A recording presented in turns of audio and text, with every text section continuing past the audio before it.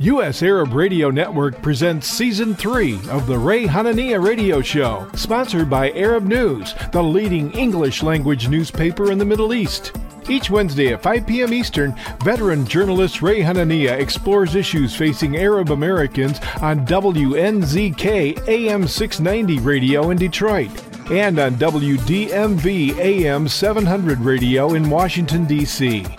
And now, your host, Ray Hanania. Watch the show live on Arab News Facebook page.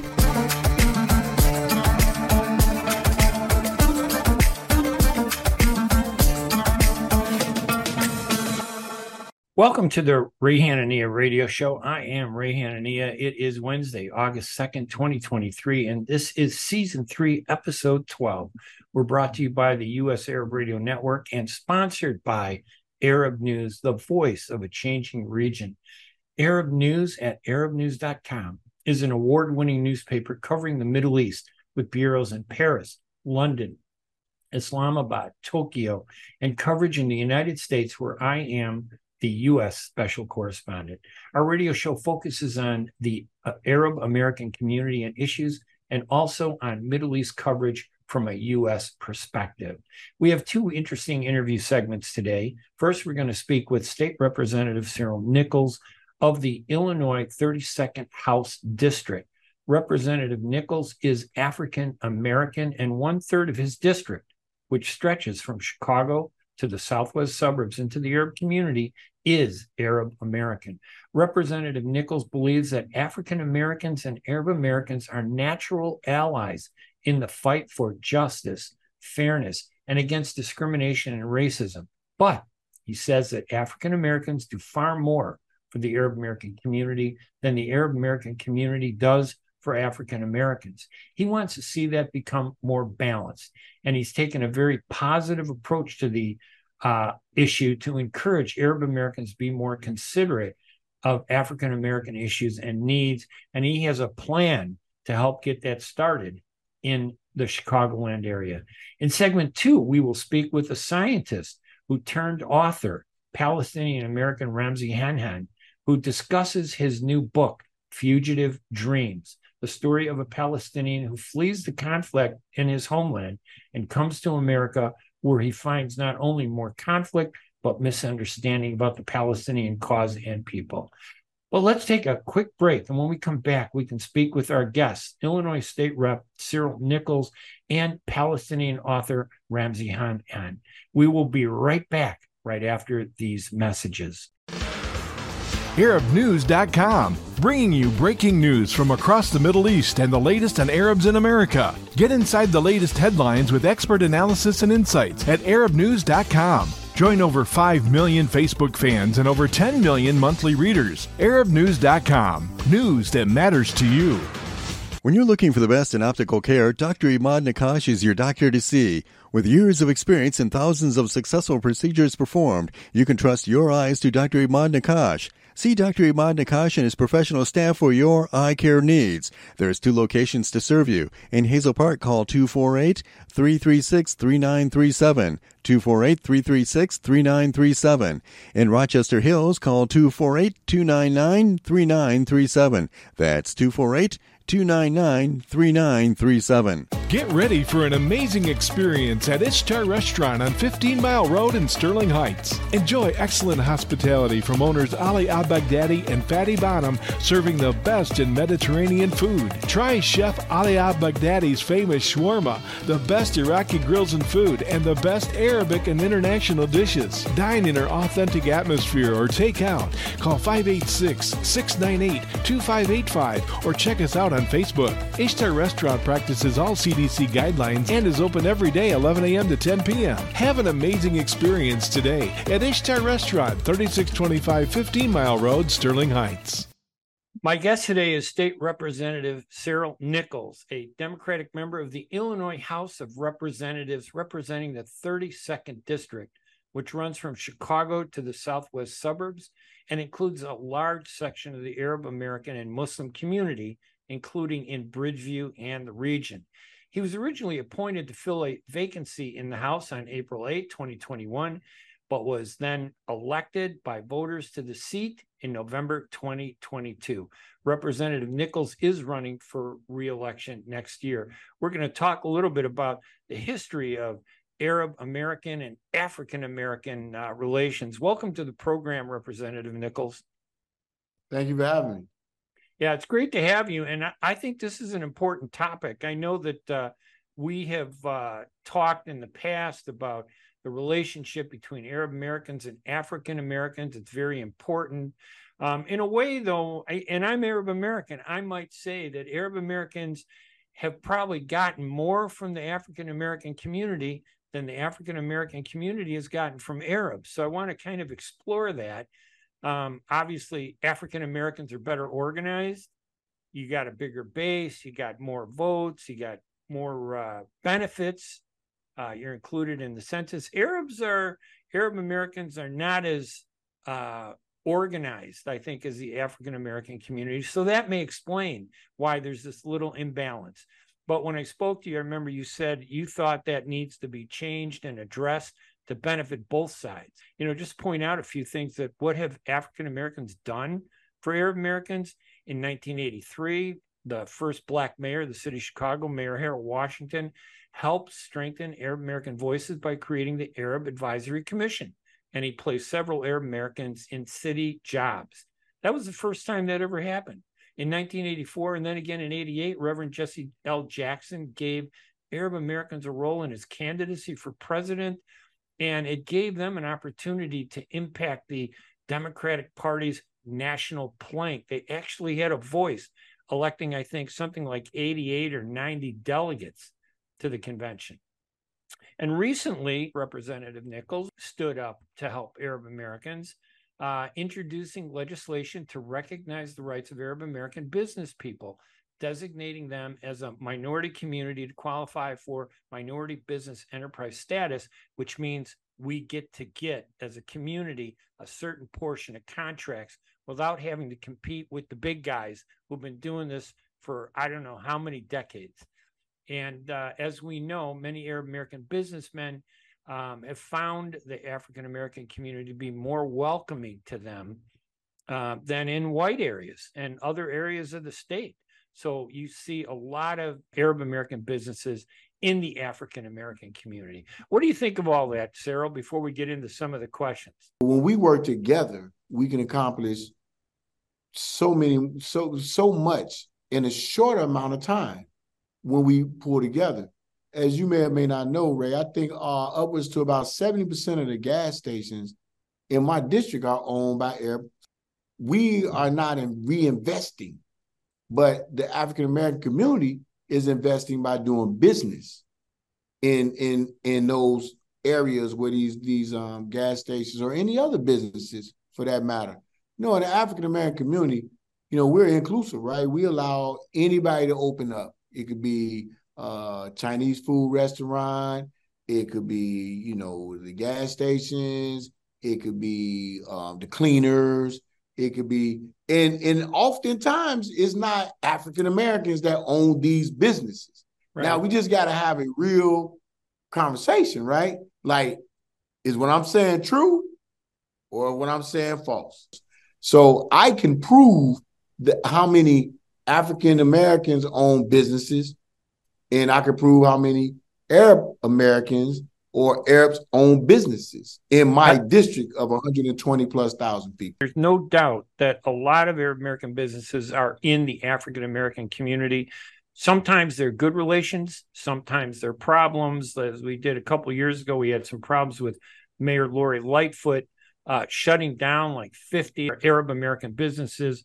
But a lot of African Americans like you and others stood up and said, don't stereotype blacks, don't stereotype Arabs. We need to stand up. So your voice has helped end that practice. And I think the question today is, what are Arab Americans doing to help African Americans?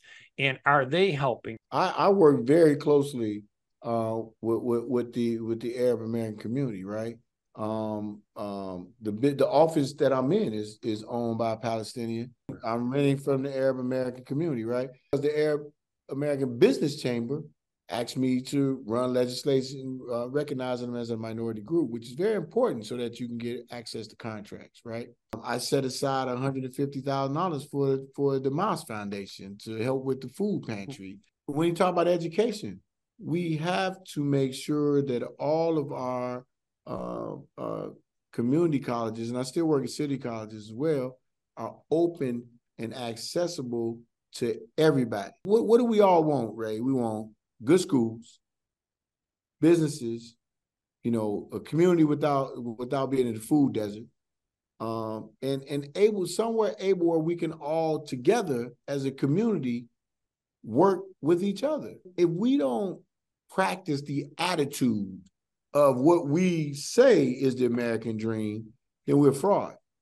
And we can't not have these conversations, because if one community is oppressing another community, then we're actually probably practicing the bad history of America, right? African Americans have suffered great racism over not just the years, but over several centuries here in the United States. And the Arab Americans have been experiencing their own racism, a lot of it before September 11th, but even more after September 11th, not from the African American community, but from other communities. And I think one reason why African Americans and Arab Americans get together is they recognize each other being sometimes victims of racism and discrimination because of the way we look. Why is it so important, you think, to bring these two communities together in a little more formal way than they are today? Well, actually, let's just look at it from a couple of different perspectives. From a business perspective, it makes all the sense in the world, because we need to learn how to recycle the dollar within our community. So in my district, the 32nd district, we need to be able to recycle the dollar in our district so that everybody inside of our district is actually benefiting from that dollar, recycling themselves, be it restaurants, gas stations, clothing stores, grocery stores, whatever it is. We are supporting each other. You brought up the business side and about how we have to reinvest in the community.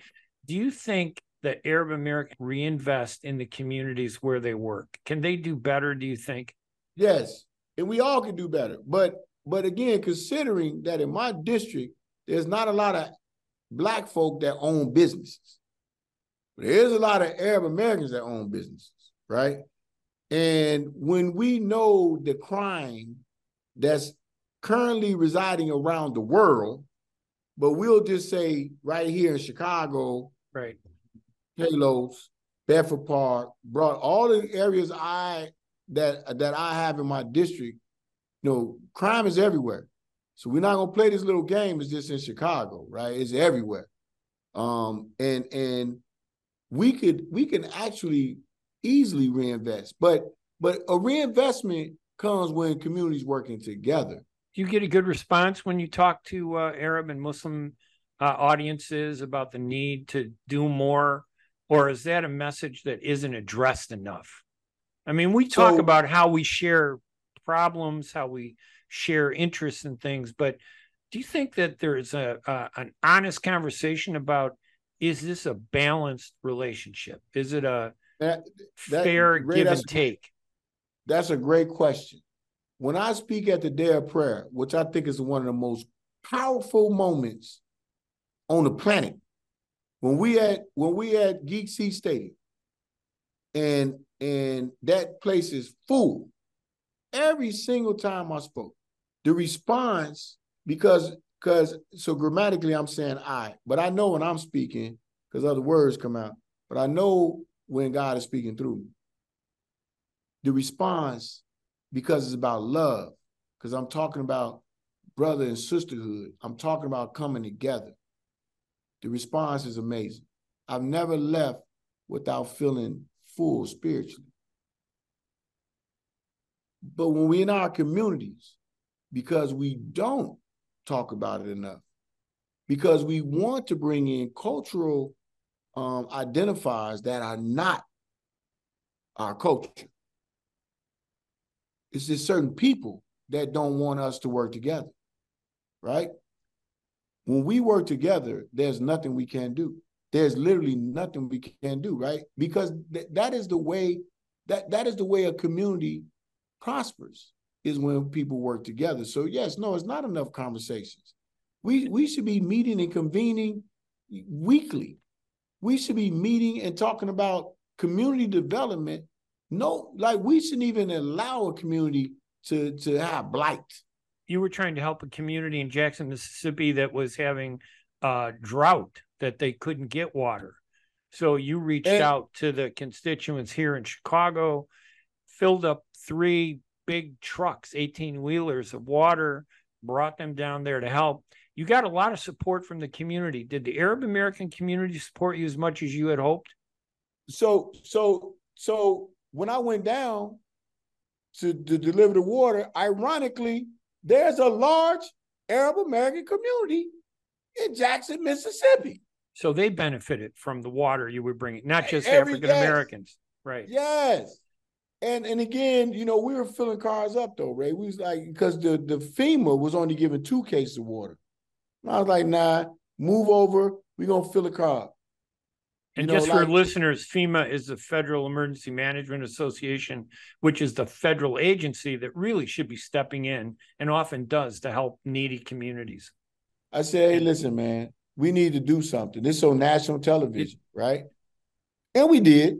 And we, you know, it was God working through all of us, because every person that brought water, right, you know, you're bringing it to help other people. So guess where else we did it? We went right down the street, you know, to Robbins, needed water. Well, right, a suburb near here, near Chicago, not too far from us. They needed water too.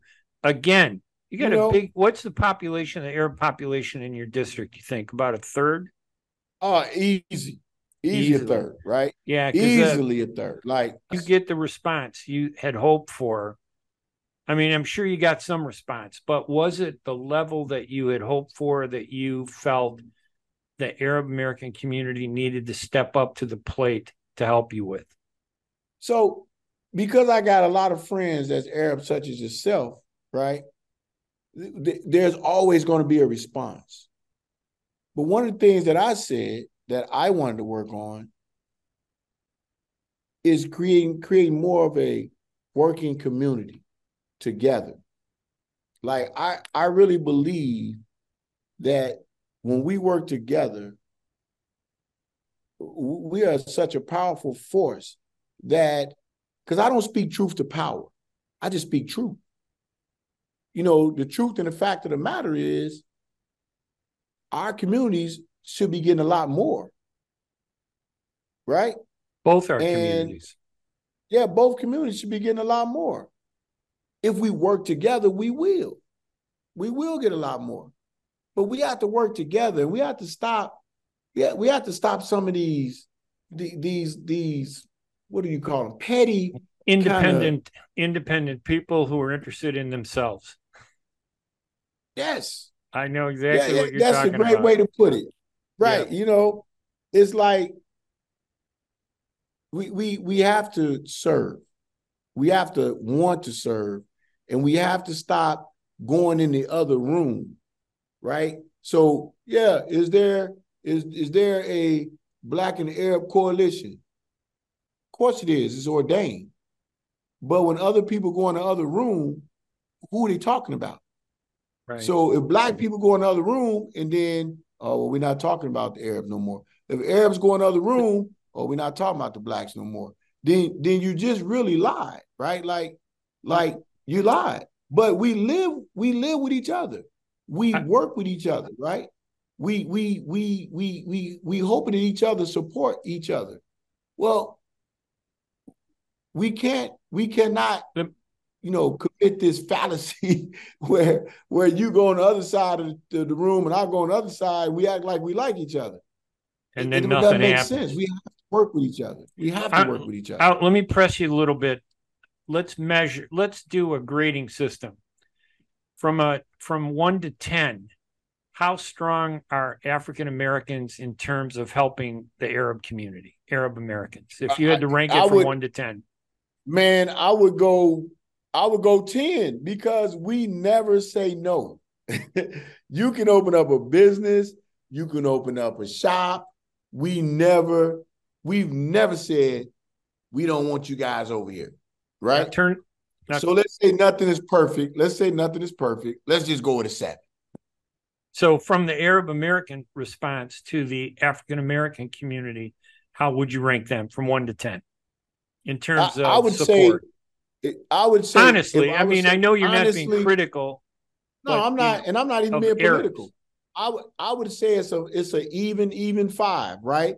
If I drive down the heart of the Arab community, how many black businesses is it, right? But if I drive down the heart of the black community, how many Arab businesses is it, right? That's the truth. I ain't nothing that I'm making up and wanting somebody to be mad at me. It's just the truth. But isn't that also part of the racial nature of our society? Not so much Arabs and blacks, but Arab Americans tend to live in the white communities where we're often viewed as being black, and they tend to work in the black African American communities. So they're kind of like a conduit, but you're not seeing that moving from the black community into those white areas. That resistance, I think, though, comes from the white community more so than Arabs. But Arabs need to do more. You had an idea, I remember when we were talking, you said this is such an important topic that you were going to convene a meeting, a town hall, I think, to bring leaders of the Arab community and the African American community together to figure out what do we need to do to make things better. Tell us a little bit about that. One of the things that I said to my office, I said, hey, listen, we really need to bring people and leadership together, be it principals, be it business owners, clergy. We really need to come together, not to have a gripe session, because I don't do gripe sessions. That's not what I do. But to have a real honest discussion with a solution. So I don't want to just come and talk about nothing. I want to come with a solution and then develop legislation to support the solution that we came up with. Right. See, that's the difference. See, I'm a legislator. I'm not an alderman. I don't give out, city services. That ain't what I do. I'm a legislator. So we all came together and you said, hey, Cyril, how about what happened? How about that bill to recognize us as minorities so that we can have an opportunity to get some of these contracts? Well, I put that in legislation. I put it in the bill, right? Put it out there. It's filed. Anybody can call and talk about what they like and don't like, right? Well, then another bill came up, Middle East and North Africa. Okay, well, listen, if that's what the community is supporting, then so be it. This is what we have to start to focus on. Let's come together with purpose. Let's discuss education, business, clerk, whatever. Let's get topics. And then let's put legislation behind it so that now we have the law that supports the solution. We want to stop crime. Let both our communities come together and we want to talk about mental health. Let both our communities come together. We orchestrate a bill and say we want to talk about mental health support. How many mental health clinics are that was open, that's closed, that we need to open back up? Right. Because we got a mental health situation going on right now. We're not addressing it, right? But when our communities come together and formulate legislation, we can make that happen, right? Because now you got to tell us why. Why won't you give African Americans and Arabs and Asians, why wouldn't you give us a mental health clinic on the Southwest side? And you're asking the state of Illinois. You're asking the state of Illinois. The whole General Assembly. Right. I have a bill. I want to make sure that we get a mental health support to the Southwest side of Chicago, to the 32nd District, and beyond. We need a mental health facility. We got 12 closed hospitals and schools. We just need a facility. Now, we want to put more legislation together so that we can recruit and entice young people going to college to be mental health counselors, mental health supporters, right? And then we want to bring the health part into mental health, what we eat, what we put in our bodies that might make us mentally unstable, right? So we got a lot that we could put in legislation and say, if you believe a food desert is not a problem, if you believe not having a grocery store does not help the mental health situation going on, then there's something wrong with you. But again, out of 118 people, I need 60 to agree. In the legislature, 118 legislators, you need 60 of them to support you. And we only got a couple minutes left, but I want to ask you, that town hall meeting, is that something you're going to push for, you said, or are you in the process of organizing it? Yes, I'm in the process of scheduling a date. And I'm gonna work with different stakeholders to make sure, like, there's a lot of holidays out there. I don't want to do nothing on the wrong day, and everybody's like, this is our day, right? So I really would love to have something in October. If we can convene the startup, right? And I want to make sure that we have that Arab American when Harold Washington put together. I want to make sure we got that going back as well, right? Because that's important. I don't know why the advisory commission on Arab affairs. Oh, absolutely. Yeah, and see, what's interesting is you're African American, and you're talking more about Arab American issues sometimes than I hear Arab Americans talk about. Now, there are a large number of African Americans in the legislature. There's only one or two. There's only one Arab and two Muslims in the legislature. It doesn't seem like Arabs have a strong voice unless they're part of you. If they caucus with you, if they join the African American community, is the door to African Americans open to the Arab American community to be part of that voice, the African American caucus, you think? Man, absolutely. Is it? Absolutely. Like we just want everybody to understand that, like, caucuses are set up for a reason, right? They want to support their communities because they feel like their voice is not being heard, and they can get together as a stronger voice when you're working together. So I don't want anybody to think that, the IOBC, the Illinois Black Caucus, somehow is not open. That ain't true, right? And in fact, if you just want to put it in geographical areas, Africa, you know what I'm saying? Like, Middle Eastern is Africa. I know some people think it's another destination, but on the map, we're talking about it's the same Africa, place. right? And you're referring to this category of Middle East and North Africa that a lot of Arabs say they want to be part of, which means if they want to be part of it, they need to be part of the African American community and a partner in the things that you're doing. Cyril, we got to bring you back on. This topic is not talked about as often as it should be. I think it should be, because when you look around the country at where Arab Americans are elected, a lot of times they're elected in Black areas. Blacks come out to vote and support Arab Americans. And I think the question that you think needs to be addressed, and I know you're being very polite and diplomatic, you're being a good person, you don't want to over criticize, but you are saying that more needs to be done to bring Arab Americans into working cooperatively with African Americans.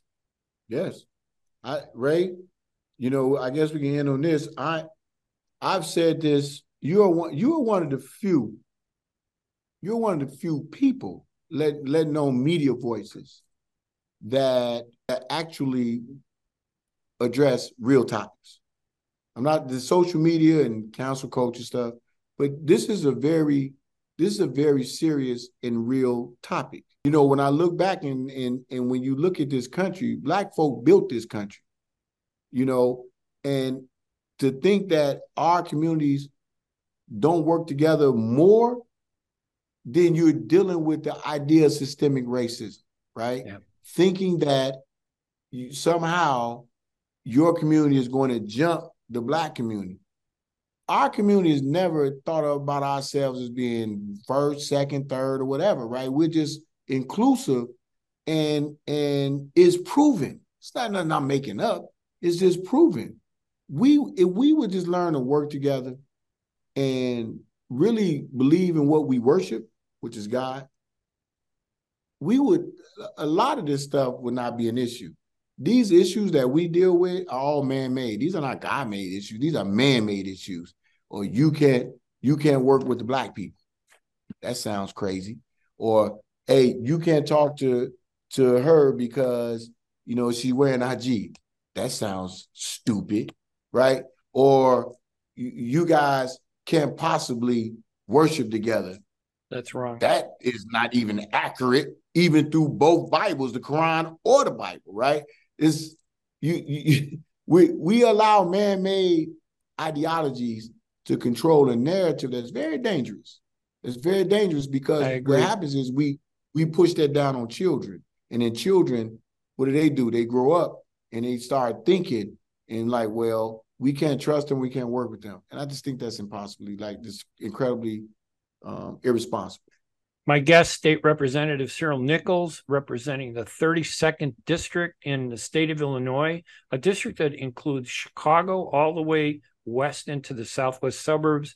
Probably about a third of the district is Arab American, a large African American population.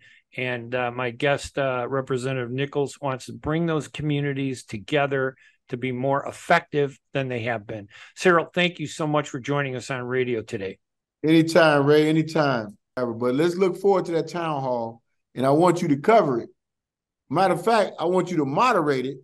And we're going to have the topics together before we get there. So everybody will be abreast because we want to put legislation together. And now that I think about it, Ray, let's focus on mental health. Let's make that the topic for this first town hall. To help both communities.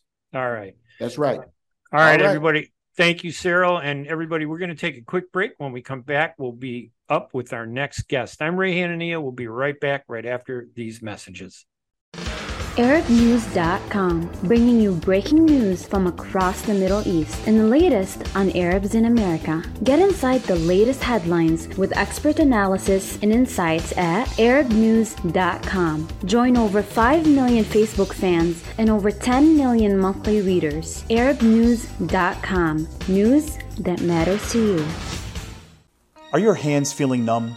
Do you feel pain opening up a jar, turning a key? Are you noticing that your elbow and your shoulder are becoming stiff? Or were you recently injured in your arm? Hello, I'm Dr. Albanjit Katranji, and at the Katranji Hand Center, which just recently opened down the street from the Somerset Mall, we can provide you with the latest in hand, wrist, elbow, and shoulder care. Visit us at www.katranjihandcenter.com to learn the latest techniques that we have to offer you, and I look forward to taking care of you. Visit us in Troy at 1565 West Big Beaver Road, Building F, or call Katranji Hand Center for an appointment at 248-869-4263. That's 248-869-4263. Life for Relief and Development has now been rated as one of the best charities for humanitarian aid. Life's humanitarian projects span the globe, and Life is celebrating its 30th anniversary of providing essential life-saving aid to people and communities in 36 countries, regardless of race, color, religion, or cultural background. Where there is life, there is hope. And when disaster occurs here or around the world, including being one of the first responders to the Turkey-Syria earthquake crisis, Life for Relief and Development rushes in to provide food, medical aid, and shelter to those in need. We are looking to help the earthquake victims, and we take 0% overhead on emergency donations. So please help improve these efforts. Learn more about our involvement to help the helpless and bring hope where it's needed most, and make your tax-deductible donation to Life for Relief and Development now at lifeusa.org or call 248-424-7493. That's 248-424-7493. And welcome back, everybody, to our radio show today. I have a great guest. He's an author, Ramsey Hanhan, who has written a book called Fugitive Dreams, a slightly fictionalized literary memoir that illustrates a sweeping 50 years of life under the occupation through personal stories. He was born in Palestine on what he says is the wrong side of the border. Samir finds his way to America, the character in the novel, to rebuild his life. His immigrant experience in the post-9/11 America is laced to the ongoing conflict at home with the common threads of school shootings, police violence, human rights abuses, activism, and walls. For the sake of his daughter, he decides he has to do something. Ramsey, thank you so much for joining us here on the Arab radio show, the Ray Hanania radio show. Thank you. Thank you, Ray. I appreciate the invitation. Before we talk about your book, Fugitive Dreams, which just came out, didn't it, this past year, correct? Yeah, October. In October. And tell us a little bit about your bio, who you are. Why is this your first book? Have you been a writer? What's your profession? Tell us a little bit about who you are and what you've been doing. Okay, I was a scientist for about 27 years before deciding to write this story. And the idea for this book goes back a long way to when I first came to the USA. That was 1989. I was 16 years old, and I grew up in the West Bank in Palestine under occupation. And we had something called the First Intifada. It was an uprising against Israeli rule. And I witnessed 2 years of that, but the schools were closed for most of the time. And my parents got worried that I'm losing my education and wanted to send me to the States. And so somehow I made it here. And, there was a lot of culture shock, of course, coming to a different country. But it helped a little bit that I went to an American school over there, a French school in Ramallah. And so I write about that aspect. But the thing that struck me most is the complete disinformation here about what's going on in Palestine and between Palestine and Israel.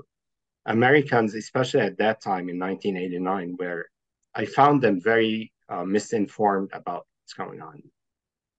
And so I saw a crucial need for a book like this when I found when most of the Palestinian spokespeople, the commentators, they talk as if their audience knows exactly what's going on over there. And there needed to be something that explains the elementary concept of what is an occupation, because Americans, when they think occupation, before Iraq, they would think about the occupation of Germany, which to them was a good thing that helped Europe and helped peace in the world. What's going on in Palestine is a completely different type of, it's colonization. That occupation has been going on for 56 years. So someone my age would have spent his whole life under occupation over there. And what's interesting is that even the diaspora, people like myself who were born in the U.S., we kind of live in that occupation too, because you are absolutely right. Arabs are very smart. You're a scientist. My relatives are doctors and engineers, big business people. And yet somehow we've been in this country almost 200 years, and we have never gotten Americans to understand our story the correct way. Why is that? Why haven't we been able to convince Americans to understand this basic human tale of suffering and moral rights? And we're Christian and Muslim. We identify more sometimes with Americans than a lot of the Israelis. Why haven't we been able to educate them on the basics? Why do you think? I really don't know about what happened before my time, but I can tell you my journey. It took 20 years for this book to form. I was taking diaries. I could write chapters whenever I could. And so by the beginning of 2020, what I had was a memoir, a story about my life and myself. And I thought, well, I'm not really that famous outside of the field of science where I was active. So not too many people would be interested in my life. How do I make that more general? How do I make that more basic? And I went through I spent 2 years editing it to turn it into the book that it is. It reads more like a fictional story. And the idea is to give the characters a human face, talk about them as human beings, what their aspirations are, what they like to do, what games the kids play. The first half is almost completely from a child's point of view.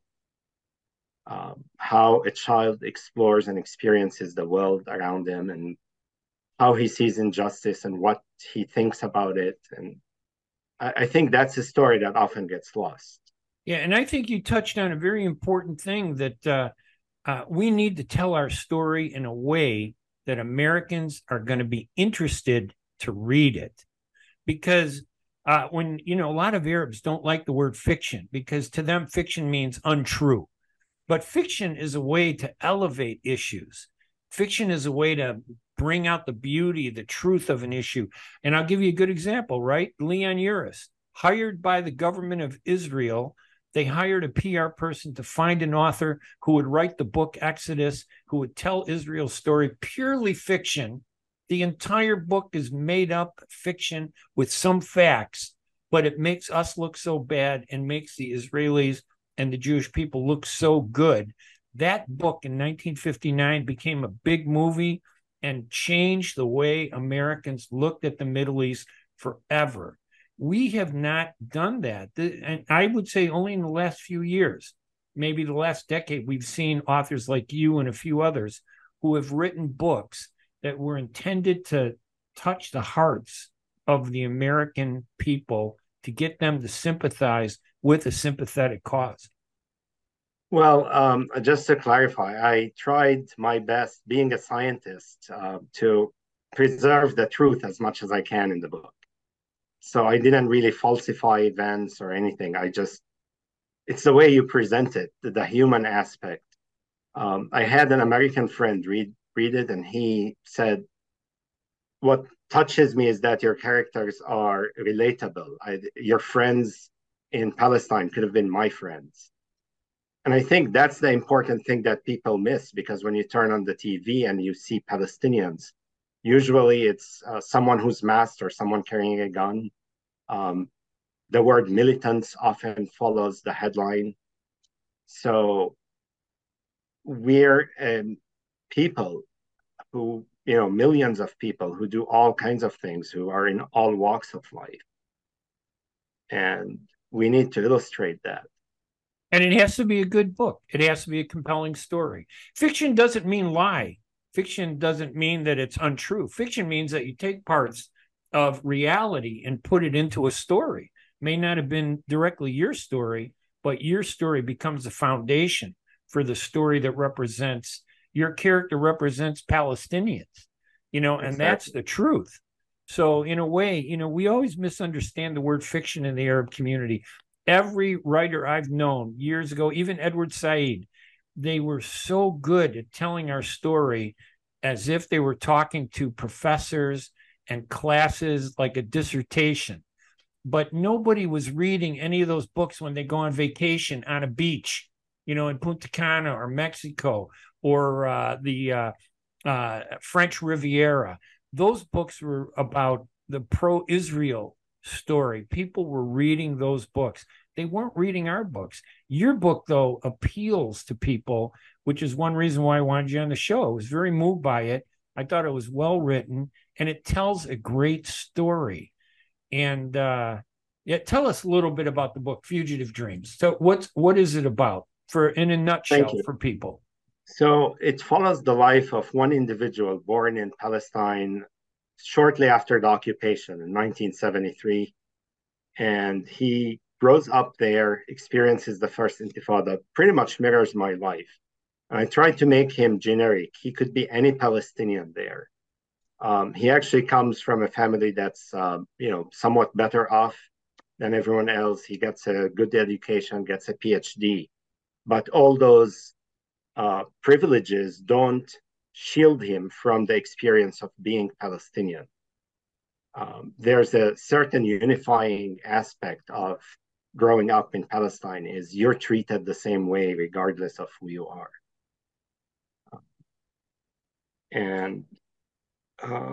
Then he comes to the U.S. So the second half, he's in America, and he's trying to understand, find his place in the world. Is he Palestinian? Is he Arabic? Is he American? What's my identity? And in the background of this are events going on in Palestine. First, the peace process that then fails, that leads to more violence, and he's getting more and more depressed about the situation. Part 3, he becomes a father, and the very act of being a father and thinking about his daughter's future and what kind of world is she going to inherit forces him to rethink things. So you could see his attitude, his ideas change over the course of the book as a result of growth and personal growth, and also what's going on in the world, more experience. And I think a lot of readers can identify with that. A lot of people, whether it's a burden of Palestine that's on our backs, or whether it's an African American who has a burden of what has happened to them over the centuries, or whether it's some European immigrant who comes here, I think they all identify with wanting to succeed in this country and be part of it, and to, at the same time, represent their heritage and their background. What does the word, the title mean, Fugitive Dreams? Is it about somebody running from something in their mind? What does Fugitive Dreams mean? It took me, this is probably the 25th title that I picked for it. And I liked it because it's very vague. Fugitive is related to the word refugee. And of course, Palestinians have, my parents are refugees who came from Ramleh and Yafa, it's now Tel Aviv. And so the dreams are refugees. They're seeking shelter, but they're also running away. Or it could be, I am the refugee and those are my dreams. So there's many different interpretations, and I liked it because it's a lot of people in Palestine have dreams that simply cannot be fulfilled.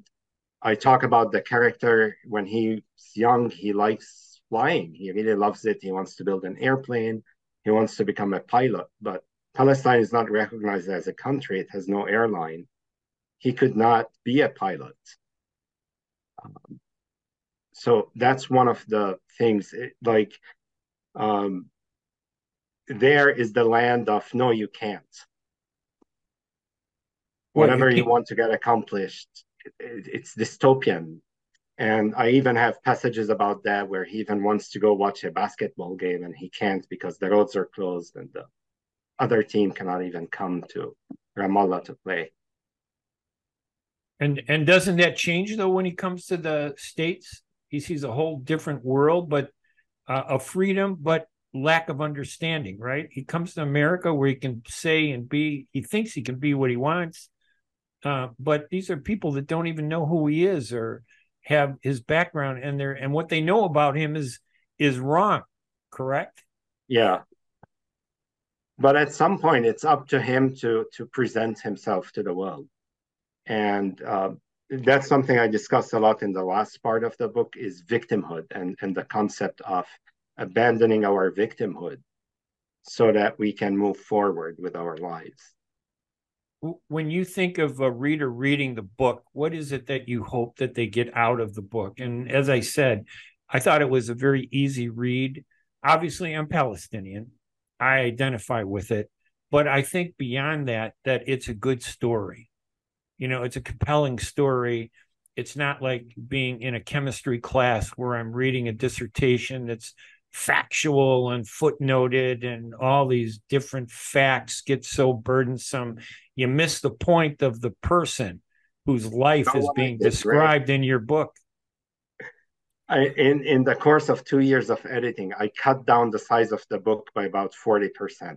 That had to be a pretty big book. I had political arguments. I had, details, and the reader is not going to care about this. The reader is not going to care about that. Right.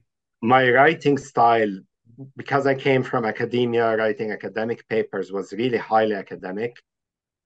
And I had to simplify it. I had to go sentence by sentence. And I think it still reads somewhat academically, but the main character is a professor working at a university. So, when he speaks or when he thinks, there should be some remnant of that, but it's not predominant. Right. It was an easy read. I felt it was a good read. And I think too often, sometimes as Palestinians and Arabs, we write for ourselves. We write what we want to hear rather than writing the story that the public wants to hear. What's the story that you want the public to get out of the book after they've read it? What is it that you want a regular American who may or may not know about us? What do you hope that they get out of the book after they've read it? I think the most basic part of it is the story of a human who's caught in a very difficult situation. And the question is, how do you cope with it? There's this conflict going on around you, and you're just trying to have a normal life and live and raise a family and grow up and so on. And you can't shut that conflict off, no matter how much you'd like to. There's a passage here, a sentence. Even if I wanted to forget about the conflict doesn't forget about me. Wow. And so how do you deal with that? And what kind of growth will happen to you in the process? And I think that's a human story. It's universal. It goes well beyond Palestine or USA or Israel. And I think you're right. That's how you have to write it. It has to be a story that goes beyond Palestine so that the readers are interested in it. When you first wrote the book, was it easy to find a publisher? I actually was lucky. I contacted this author that I admired in Palestine, and I was hoping he could read the book, but he didn't have the time for it. But 2 weeks later, he forwards me this email from a publisher who's looking exactly for a book like this about Palestine. Wow. And maybe timing is everything. I finished the book in April 2021, and in May, Israel bombed Gaza. And that was a major news item. And I guess maybe that's what got him interested. Yeah, the conflict is in our face. I mean, as much as Americans don't seem to understand us, the fact is they're paying for everything. This is a major part of their politics. Much more is spent on the Arab-Israeli conflict than on healthcare sometimes in this country. The debate, the politicians. So I think it touches on a good thing. I think you lucked out. Usually when I talk to writers, they tell me how difficult it is to get the American publishing industry to embrace their topics. But it sounds like, was yours an American publisher or American based, or was it a European based or Middle East based? Yeah, publisher? He's a publisher from Vermont. So he is American, an American publisher. American. And what's the name of the company? And he's an activist. He's done activism for Palestine for many years. So he kind of encouraged me to go for that publisher. What's the name of his company so we get listeners who are everybody has a story? Press. What is it? Might Press. This is their logo. Good. Okay. And Ramsey, how can people get a copy? What's the easiest way to get a copy of the book? It's available. Bookstores will have to order it for you. Sure. If you have a favorite local store, or you can go to Amazon. There's also, if you're in D.C., I think they also ship all over the U.S., is Middle East Books and More. And you were in Washington at the, what's that one coffee shop I've been to, Poets and, what is it? Busboys and Poets. Busboys and Poets. I know the owner is a nice guy. He's always good about showcasing authors and writers. Was the audience mostly Arab or mostly American that came to listen when you spoke to them? In mostly American, actually. That's good. That's good. That means that you're achieving something. Yeah, and that's really my goal. There's so many different conflicts going on around the world. You hear about Niger, you hear about Sudan, Ukraine, and people are going through that everywhere. And do you have a website where people can go to get more information on you and your book? Yes, you could go to Fugitive Dreams, one word, .us. FugitiveDreams.us. That's the place to go. My guest is Ramsey Hanhan. And did I get that? Did I pronounce it properly, Hanhan? I'm a Hanania, so I'm pretty close to you. So, yeah, very close. Ramsey And Hanhan. starts with RA too for the first names. And his book is called Fugitive Dreams, slightly fiction, but based on reality. And I read it. It's a compelling story that I hope everybody takes the time to read. So if you go to the website, fugitivedreams.us, correct? Yes. Thank you, Ray. You're welcome. Thank you for joining us, Ramsey. We really appreciate it. I enjoyed the interview. Me too. Thanks. All right, we're going to take a break, and we'll be right back right after these messages. ArabNews.com, bringing you breaking news from across the Middle East and the latest on Arabs in America. Get inside the latest headlines with expert analysis and insights at ArabNews.com. Join over 5 million Facebook fans and over 10 million monthly readers. ArabNews.com, news that matters to you. Are you going to start a restaurant or grocery store soon? Do you need floor plans and designs? Call Naji Abood at 734-744-9796. Do you want to buy kitchen and restaurant equipment at discount prices?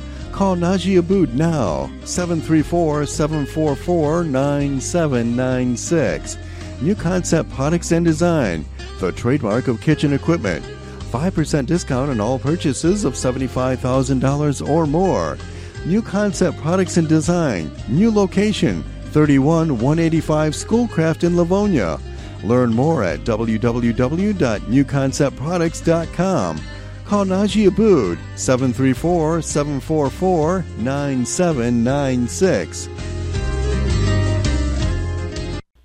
At Top Rehab Physical Therapy Clinic in Dearborn, we provide effective physical therapy sessions in order to limit pain and discomfort. Top Rehab provides physical therapy care for any diagnosis prescribed by a physician, and we regularly see and treat conditions such as stroke, TMJ, fibromyalgia, sciatica, joint pain, and more. We use a variety of pain management methods, including modalities, soft tissue mobilization, and therapeutic exercise. If you're in need of physical rehabilitation or physical therapy, get the highest quality health care at Top Rehab. Most insurance is accepted, and we're open Monday, Wednesday, and Friday 8 to 6, Tuesday and Thursday 8 to 5, and Saturday 10 till 2. Call for an appointment today at 313-846-0555. That's 313-846-0555. Choose Top Rehab Physical Therapy Clinic on Michigan Avenue in Dearborn. Life's too short to be in pain.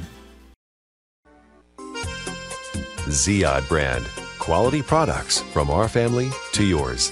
Ziyad Brothers Importing offers the finest quality products, including brands like Sultan, Kraft, Nestle, Hook, Rico Picon, Donna, and many more. Ask your retailer to carry these fine products because you deserve the very best. For more information, visit our website at www.ziyad.com. That's www.ziyad.com. Ziyad, quality products from our family to yours. You've been listening to the Ray Hanania Radio Show, brought to you by the U.S. Arab Radio Network and sponsored by Arab News, Season 3, Episode 12, August 2nd, 2023. You can listen to this podcast and all of our past radio shows on podcast by visiting Arab News newspaper, the voice of a changing region, at arabnews.com. There are so many great podcasts you should check out, including The Mayman Show with host Hussein Al-Mayman and Frankly Speaking with host Katie Jensen. You should check them all out. They're great podcasts. And you can get more information on Arab American journalism by visiting www.naaja-us.com and on Ray Hanania, myself, by visiting my personal website hub at hanania.com. I look forward to joining you next week. We have more interviews and great guests here at the Ray Hanania Radio Show on the U.S. Arab Radio Network at arabradio.us, sponsored by Arab News, the voice of a changing region, at arabnews.com. Have a great week, everybody. We'll talk to you again. Bye-bye.